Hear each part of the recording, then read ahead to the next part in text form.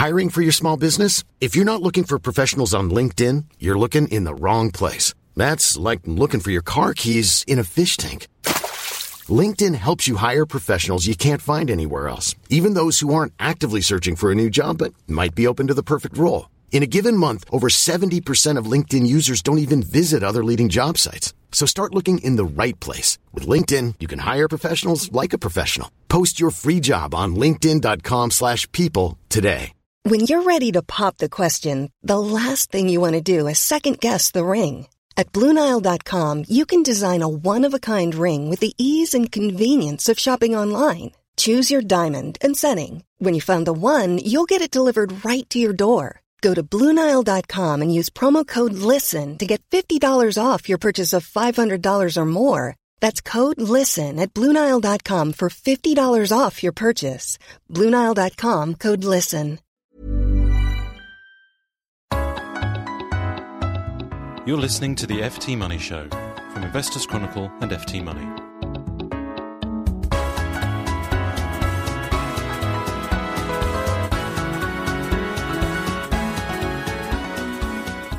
Hello and welcome to the FT Money Show. In today's programme, interest rates cut again. So why aren't mortgage borrowers getting the benefit?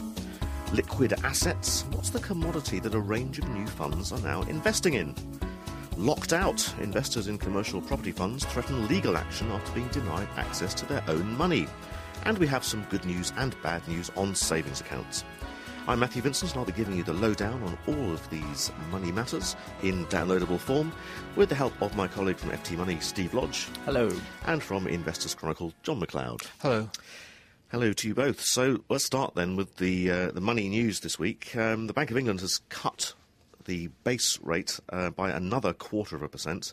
So that's from 5.25% down to 5% now, the third cut that we've seen since early December. But it looks like mortgage borrowers are unlikely to see an awful lot of benefit because the rates that are being charged on the high street seem to be moving against the general direction of base rates in recent times. I think Money Supermarket found that 2-year fixed rates decreased by only 0.12% between the beginning of February and the start of March, and some have risen sharply since. So we've seen Halifax introduce tiered rates with higher rates for homeowners borrowing a higher percentage of their property's value. So, Steve, I suppose the question that all homeowners, especially new borrowers, are asking is, what on earth is going on? Well, indeed, Matthew, but let's make a clear distinction here between existing borrowers, people with mortgages already, and new ones. For existing borrowers, trackers, I put my hand up. This is great news, this base rate cut. Because you've got a tracker. I've got a tracker, so 0.25 off base rate equals 0.25 off my base rate, off my mortgage costs. Yeah. Quite a lot of people have trackers nowadays. People who have discounted mortgages, this is again existing borrowers, they stand to benefit as well. The Halifax was very quick to announce a 0.25% cut in its standard variable rate. So if you're paying its standard variable rate or a discount off that standard variable rate already, then again you'll see the 0.25. Then you've got half of existing borrowers who are on fixes, of course, who there's no change. That's what they signed up to. Fine, they got the fixed rates. And largely, of course, those fixed rates are cheap. Then you come on to exactly this bizarre issue that at a time when base rates are falling, all we hear is mortgage rates going up. You're absolutely right. High street rates for new borrowers, and that includes, of course, remember, people who are coming to the end of old deals who want to take out a new deal, a new remortgage deal, or want to borrow more money and switch products and so on. Those rates are much higher. A typical tracker rate now is at least 1% over base, whereas people who've already, for new trackers, for people who've already got trackers who are benefiting from this base rate cut, we're very often already paying below base rate. Similarly on fixed rates as well. So you've got this, again, this bizarre situation where the fixed rates on offer there at the front of the shop window go up the day that base rates come down. And that seems to be exactly what happened earlier this week. On Thursday, when the Bank of England made its announcement at midday, we'd already seen two lenders increase their rates that morning. I mean, it's almost unheard of. It is. And what you're seeing in the whole market, I think, is this massive divergence between one extreme some existing borrowers are still paying under 4% in some cases. They'll be paying if you were lucky enough to lock into one of those very low cost fixes of a few years ago. At the other extreme, people taking out mortgages now, you're paying it's 6 and something. Well, it is. In fact, those two lenders that I mentioned who announced increased rates on the same day as the base rate cut were Alliance and Leicester and Nationwide. And I think Nationwide's 2-year fixes now are 6.8%. If you're borrowing 95%. Yeah, or remortgaging or whatever. Or exactly, remortgaging 6.3 if you've got 10% deposit. Yes. But still 6.1, even if you're putting down 25% as a deposit. Now, it's worth remembering as well the potential knock-on effects of this for the housing market. We've already got a softening housing market where, sentiment in the housing market hasn't been so negative since... Well, you have to go back to the early 90s recession, of course. So you've got people who are already struggling with mortgage payments who are facing payment shock when they come to the end of the deal and moving into, as we say, moving possibly from 4 to 6%, that sort of order. Payments of rising by 50%, even at the time base rates come. But new borrowers, new home buyers, what on earth are they meant to think? They think, well, I'm not going to buy that property anyway because property prices are falling. And here's another reason not to do that, because the costs of actually servicing that loan are going up.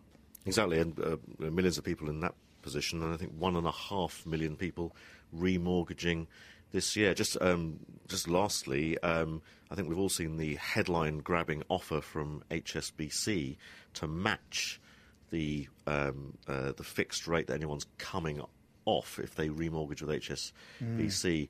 Not quite as good as it looks, though. I don't know. Have you seen what some of the catches are? Well, I've heard of some of the catches. Don't you need a loan to value, a certain amount of equity? You have to be borrowing no more than 80% of the property's value. There's a maximum advance of £250,000. But depending on how much you're borrowing and the amount of equity in your property, you could pay a fee of up to £4,000. Well, exactly. You see, I mean, this is the key point in the mortgage market. It's not just the rate.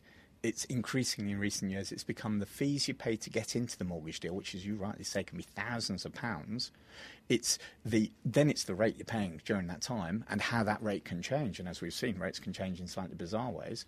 And then it's how long you're locked in for and how you get out at the other end. Do you have penalties at the other end? So I don't think HSBC is guilty of all those sins, if you like, in the mortgage market. But what it means is it ain't just the rate. That's right. I mean, the HSBC deal could be attractive for a number of people remortgaging, and it's certainly stolen the march on its competitors, but you've got to look, as you say, at all of those costs. And in fact, you can read the FT Money Remortgage Survival Guide in the Weekend FT on the 12th and 13th of April and online at ft.com/money. You can also send in your questions by emailing us at ask.ftyourmoney@ft.com. Still to come, commercial property funds, did they illegally prevent investors from withdrawing their money? And we have some good news and bad news on savings rates. But first, commodity investments. Investors have been taking a keen interest in commodities recently, attracted by rampant price rises in oil, gold, metals and food. But here's a question for you. Back in 2002, which liquid commodity became more expensive than milk or even petrol? Well, you'll be surprised perhaps to hear that the answer was water. So there's now a small but growing number of funds which offer exposure to blue gold, as it's now known. To find out how good an investment water may be, John spoke to Ian Sim, who's manager of the investment trust Impacts Environmental Markets. And he began by asking him what drivers are boosting returns for water companies. I think this is one of the most interesting investment themes of the moment. Obviously, with populations rising and living standards growing, then there's an inexorable demand for clean water all around the world. This really is a global theme. I think at the same time, of course, the rainfall that ultimately provides that most of that water is more and more erratic. You've got sustained droughts in places like Australia, southern Europe, and the southeast part of the US, and yet just in northern Europe, for example, real problems with excess rainfall, flooding, etc. So rising demand uncertain supply, the infrastructure that delivers the water to the point of use is crumbling in much of the world. I think in London we lose between 30 and 35% of the water between the reservoir and the tap, and Thames Water is trying to repair that at the moment, but it's going to take a long time and a lot of money. At the same time, industry is getting increasingly demanding for cleaner and cleaner water, and we found over the last few decades that getting rid of all the inorganic and disease-type pollutants in water is increasingly difficult. Can't just be removed by conventional chlorine in sewage treatment works, and needs to have additional physical treatment. So that's a real opportunity for capital expenditure. And so obviously legislation is quite important in setting these standards as well. Yes, I mean, fundamentally this is a sector which is driven by legislation either at the national level or at the local level. So the utilities themselves and also the high growth supplies of technology and services into those utilities are dependent on the evolution of regulations. But regulations are relatively stable and predictable in this space. The European Union, you've got the Water Framework Directive, which lays out a very clear set of targets for 2015.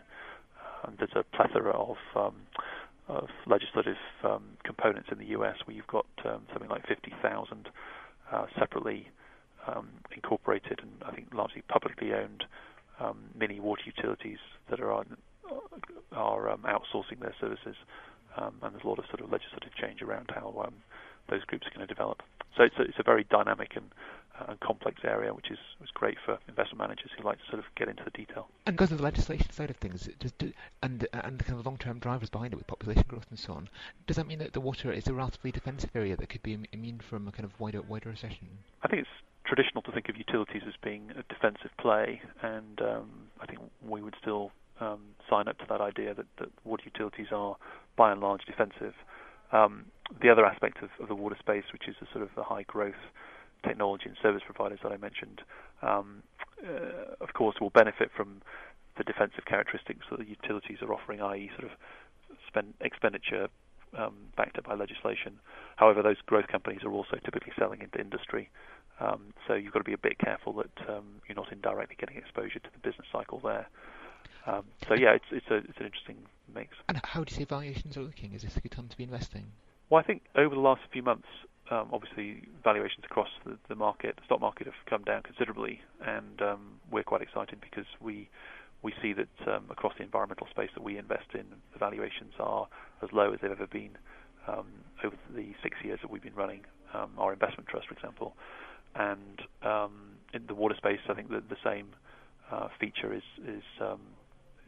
there to see. So you've got growth rates of earnings of sort of 12 to 15% per annum expected for the foreseeable future, and yet valuations are on PE ratios of sort of between 10 and 13, 14 times. So that is quite an interesting sort of signal that it's worth committing money at this stage.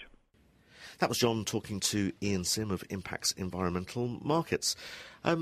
So, John, are investment trusts the best way for UK investors to gain exposure to water? At the moment, there are three main investment trusts which offer exposure. There's Impax, that's been going for 5 years. It's a sort of specialist in this space. There's Utilico and there's Ecofin, but all of these are diversified impacts into other environmental technologies, Ecofin and Utilico into other utilities. There are also open-ended funds, green investment funds that invest in green technologies, which have some exposure, and the climate change funds, again, can take exposure. Some of them might use quite odd plays in water, such as fertilisers, which boost productivity where there's a shortage of water. But there are also some offshore funds that you can use as well. Oh, right. So let's look a little bit further afield outside of the UK. I mean, are there any sort of pure play dedicated water funds outside of this country? There are. They seem to be mostly based on the continent, but you can buy them as a UK investor. The biggest one is Pictet. Crédit Agricole have just launched a fund in the space. But one thing you have to watch out for is minimum investment sizes, which can be quite large. And if you looking to reduce charges, you don't necessarily want to pay for active management, for a fund manager to go out and pick water companies or related companies in these industries. Are there any index tracking funds or exchange-traded funds, for example? There are 3 ETFs now. One just launched at the beginning of April, that from Lixor, and also funds from PerShares, which is from Invesco, and from iShares. And those hold baskets of water companies, so you're not getting active management, but the charges are cheap, around about 0.6%. So that can give you very cost-effective exposure to water funds. Steve, do you buy the argument that water is becoming the ultimate commodity, the most sought-after substance on Earth? Well, Matthew, I think it's something of a distraction. You often get this diversified marketing from investment management firms, either in bull markets or you get them in bear markets. Bull markets because people have got everything, so let's invent something else for people to invest in. In bear markets, they won't invest in core markets, so let's find something completely unusual, call it uncorrelated or call it a kind of secular story or something and get people to invest in there. It seems to me that, if people are going to invest in these things, it's a small part of their portfolio, but they probably want to be spending far more time deciding whether it's cash or stock markets. Simple as that. But commodities can play an important part. You mentioned uncorrelated nature of certain assets. John, you've looked into these water funds. Do you think that they do offer uncorrelated returns compared with Western equity markets? I think there could be some diversification because of the long-term drivers of population growth, and you can get quite a lot of diversification between different types of technologies as well. One thing you mentioned when I spoke to him was that the correlation between alternative energy and water and waste combined is just 0.3. It's just 0.3. That's sort of 30% correlation. So quite a lot of diversification in that space. But Steve's right. These are specialist niche areas. So people are talking about maybe 2.5-5% of your portfolio as a kind of sensible holding. Well, John, thank you very much for that. And if you'd like to know more about the water funds that John has just mentioned, you can read his article in the Investors Chronicle, which will be on sale from Friday the 18th of April. Coming up, we have good news and bad news on savings accounts. Before that, though, commercial property funds. Private investors poured a flood of cash into commercial property in recent years, with inflows peaking at £2.5 billion in the first 6 months of 2007, according to figures from the Association of Real Estate Funds. But of course, sentiment towards the sector soured last year as the credit squeeze took hold, and the average UK commercial property fund is down 17.2% in the past year, according to data from TrustNet. And that led many funds, including those managed by AXA, Scottish Equitable, Friends Provident, Scottish Widows and Close Investments, to impose a freeze on withdrawals and slash the value of the assets in their funds as property prices fell. So now a number of retail investors are believed to be planning legal action in a bid to recover their losses. Do they stand a chance? Well, to find out, I spoke to the journalist who broke this story, Steve Johnson of FTFM. So, Steve, on what grounds are these private investors looking to sue the commercial property fund managers? Essentially, there seem to be 3 main issues that some investors are looking at. Firstly, there was the freeze on redemptions that many of the fund managers applied to their funds, typically of a 6 months duration. It's believed that the number of investors believe that they were not made aware that such freezes and lock-ins could be imposed. Secondly, there's the issue of the way in which the fund management companies reduced the asset values of the holdings of the funds. Clearly, some reductions had to be made because commercial property valuations have been falling in recent months. But the actual mechanism that the fund managers used may not be crystal clear. Thirdly, some investors are believed to have attempted to redeem their money before these funds imposed their lock-ins. But for whatever reason, those sell orders were not finalised in time. So it sounds as if some people were trying to get their money out but weren't able to. Is this then like other mis-selling cases that we've seen in financial services over the years, endowments, pensions, that sort of thing?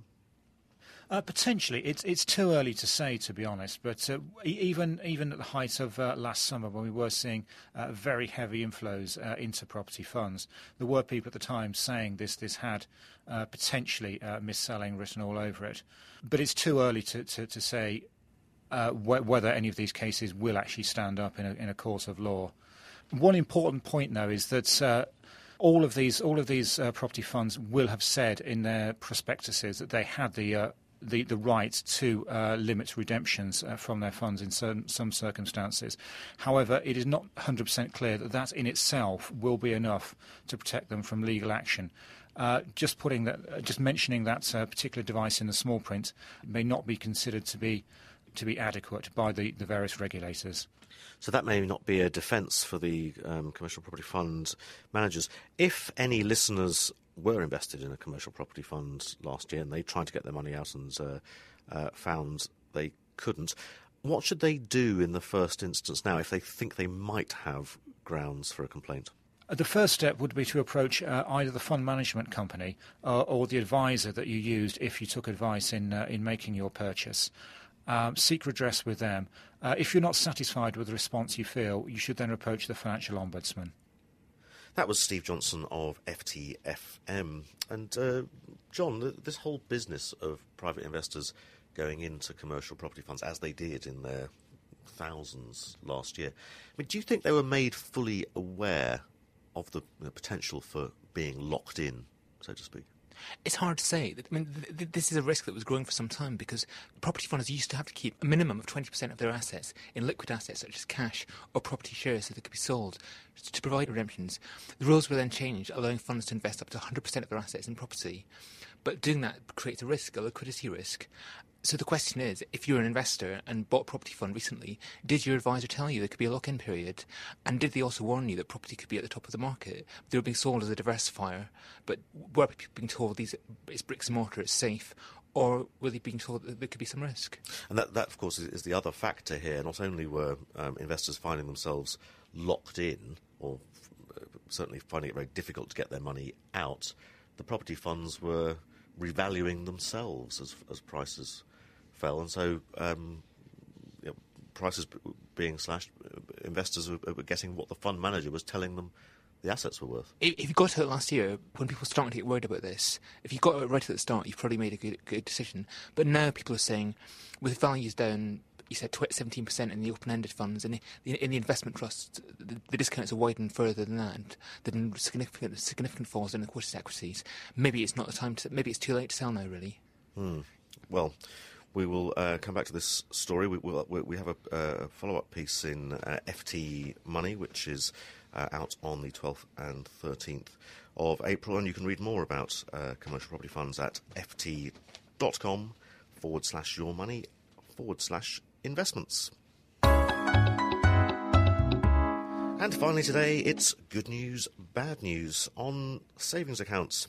Now, Steve, presumably, we've seen interest rates cut this week. That's bad news for anyone with a savings account, isn't it?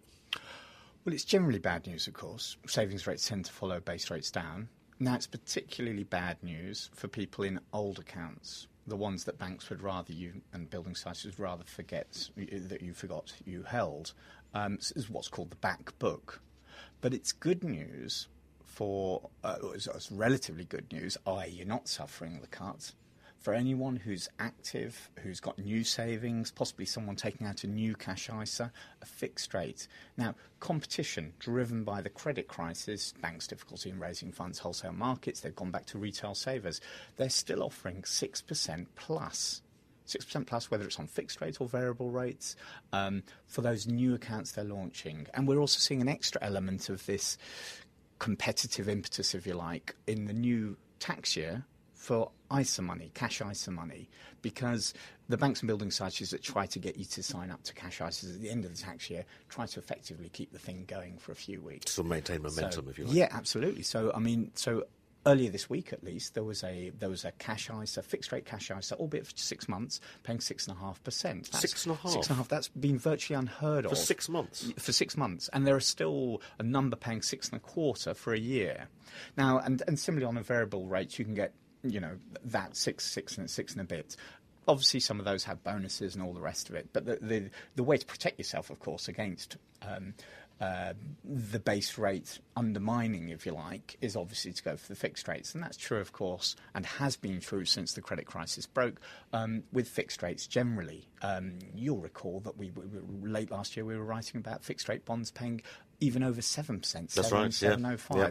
They tend to just come and go, they're very just are available for a few days, and that's still the case. So the argument's got to be, if you want to lock into a fixed rate, whether it's a cash ISA, and good time, new tax year, you might as well ring fence your interest from tax, or a fixed rate bond, get in there quick before the base rate effect kicks in.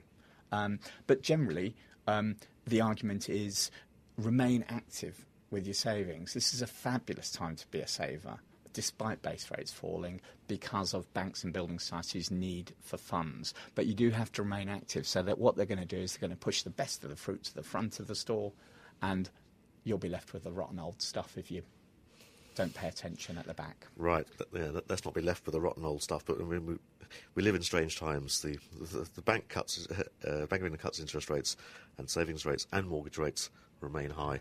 Very odd. Take advantage of it while you can, I think would be the message. Well, that's all we've got time for in this week's FT Money Show. Remember that you can email your views and your questions to ask.ftyourmoney@ft.com, and we'll be back next week with another financial lowdown in downloadable form. But until then, it's goodbye from me, and it's goodbye from Steve and John. Goodbye.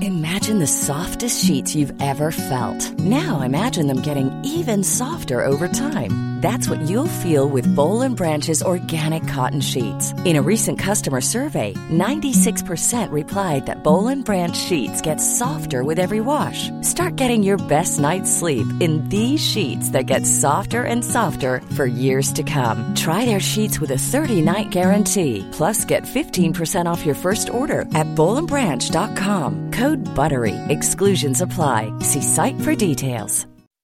When you make decisions for your company, you look for the no-brainers. If you have a lot of mailing to do, Stamps.com is the ultimate no-brainer. Use the Stamps.com mobile app to mail everything you need to keep your business running with up to 89% off USPS and UPS. Make the same no-brainer decision as over 1 million other businesses with Stamps.com. Use code PROGRAM for a special offer. That's Stamps.com, code PROGRAM.